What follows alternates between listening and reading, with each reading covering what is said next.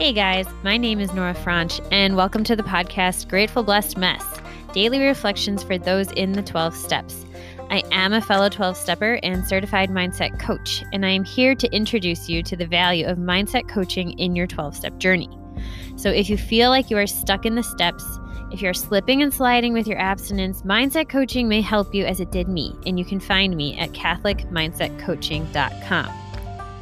These episodes are meant to invite you in to consider the truths of 12-step wisdom and to join in the very real struggle of living them in action. I hope that it feels almost like a mini meeting, and I invite you to contribute your own share on the Grateful Blessedness Facebook group to keep the discussion going. My comments are based on my own experience, so feel free to take what you like and leave the rest. But my hope is to encourage you on your own daily 12-step journey. As they say, you cannot stay clean on yesterday's shower.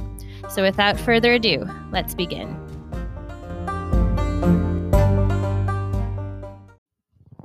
Hey guys, we're reading from Daily Reflections, page 181. The reading for June 21st, Fear and Faith. The achievement of freedom from fear is a lifetime undertaking, one that can never be wholly completed.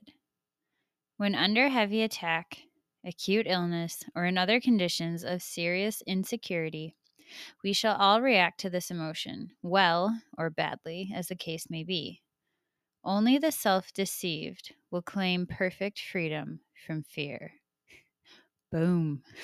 That's from As Bill Sees It, page 263. Fear has caused suffering when I could have had more faith. There are times when fear suddenly tears me apart, just when I'm experiencing feelings of joy, happiness, and a lightness of heart. Faith, and a feeling of self-worth toward a higher power, helps me endure tragedy and ecstasy. When I choose to give all of my fears over to my higher power, I will be free.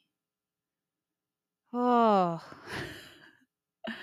I want that. I want freedom. I want to be free from fear, and I want it to be because I gave it all to my higher power. So badly. Few things come up here. That line of only the self-deceived will claim perfect freedom from fear. That is cool. That is intense. I like that because I'm like, sweet. I'm not totally inept at life. I'm never going to be completely free from fear. And I like this part that they bring up about serious insecurities like financial insecurity, material insecurity, some basic stuff that when we don't have it causes fear, and it's okay. It always will, because there is some necessity we have in it. And so even the most self-possessed, the most recovered person, it's normal to experience fear when we are without some basic needs, the needs that we learn about in step 4, where we end up sinking into character defects in order to get these needs met, or we see them as more than they are, or we put them in places in a hierarchy that is more than they are, and it can cause us trouble. So I like that it kind of normalizes the fear that we have over certain insecurities, certain lacks in our life. That's normal. However, we are working toward a freedom from fear. And fear, it's so good. There's this line in the big book. It's on page 67, and it goes like this. Fear is an evil, corroding thread. The fabric of our lives is shot through with it. Fear is surely a bar to reason and to love, and of course it invariably powers anger, vainglory, and aggression. It underlies maudlin guilt and paralyzing depression. Ah, that is so good. It is so good. It is the thing that throws us into our disease, that throws us into our character defects. It is the tipping point. But I also want you to think about what precedes fear. And this is huge, because fear is very scary. And so it's hard for us to deal with it, especially in the moment. It's hard for us to keep our heads. It's hard for us not to be overcome by the emotion. So it helps to know what precedes it for two reasons. One, so we can start to work on that stuff because that's more workable. That's a little safer for us to approach. But two, so that we can see it coming.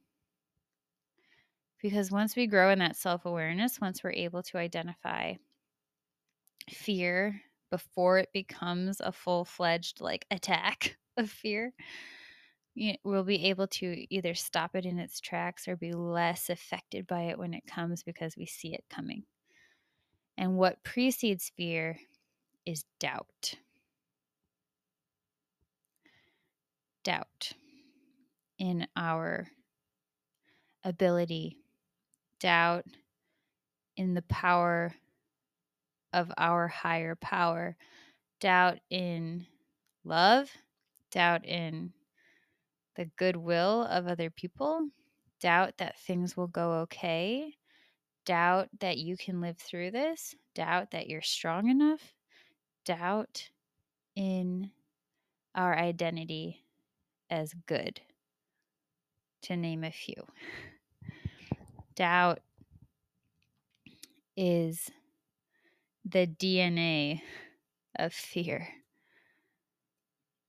And I think it's just really interesting for us to think about that. And so, definition. I'm looking up the definition for us because maybe I love looking up definitions. It just makes them so much more real. Interesting. The archaic meaning of doubt was fear.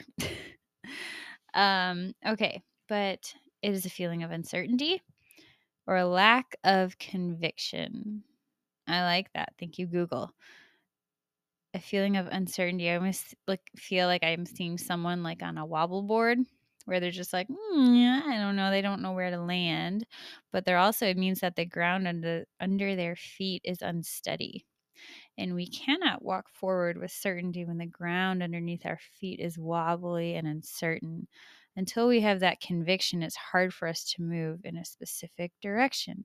And what can happen is that we forget that we can find solid ground. And we start to believe that the only ground available to us is this wobbly unsteadiness. So we have more definitions. Why not? Merriam-Webster, to call into question the truth of, to be uncertain of. So the truth of your identity, that you're good, that you have the capacity for good within you at all times, that you are made with a mind that recognizes and chooses what is good. It's really interesting. Yeah, again, the archaic definition was fear. So this tie between doubt and fear, a lack of confidence. So doubt, a lack of confidence, that's not full-fledged fear, right? It's the beginning. It's like the tingling of fear. It's starting, but it's not there yet. And maybe there's an area in your life that you have a lot of fear. Maybe you can identify what that is right now, or maybe with a little reflection. Maybe that area is big, maybe it's small, maybe it's something you like to hide under the carpet. So if you're not able to identify it right away, ask your higher power to reveal it to you, because I'm sure they guarantee you there is something. And maybe when you have identified that thing, try to peel it back. Try to identify what it is that you are doubting the goodness of, the steadfastness is. What do you not have confidence in? What do you feel uncertain about? Whether it's about yourself, someone else, God, things working out. What is it that's causing you to have that tingling of fear, that doubt that things are going to be okay, or the doubt that you can handle what's coming? And then what you can do is work through that first.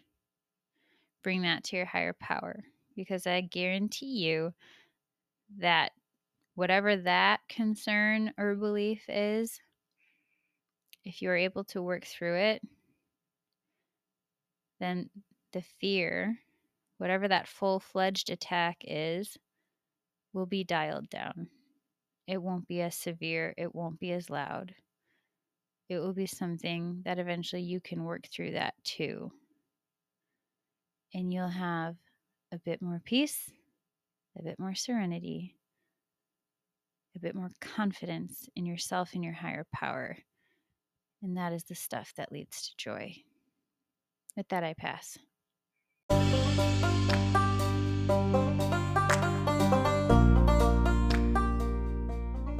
Thank you so much for listening to today's episode. If you feel that mindset coaching could help you on your 12-step journey, please feel free to reach out and find me at catholicmindsetcoaching.com. This is not a replacement for 12-step work. This is something outside of the 12 steps. It is simply something that has a heart for the 12 steps and those who are in it. And so, welcome. If you are here, chances are you may also be a bit of a mess. And I hope that you can learn to find some gratitude in the blessings that have come from your messes.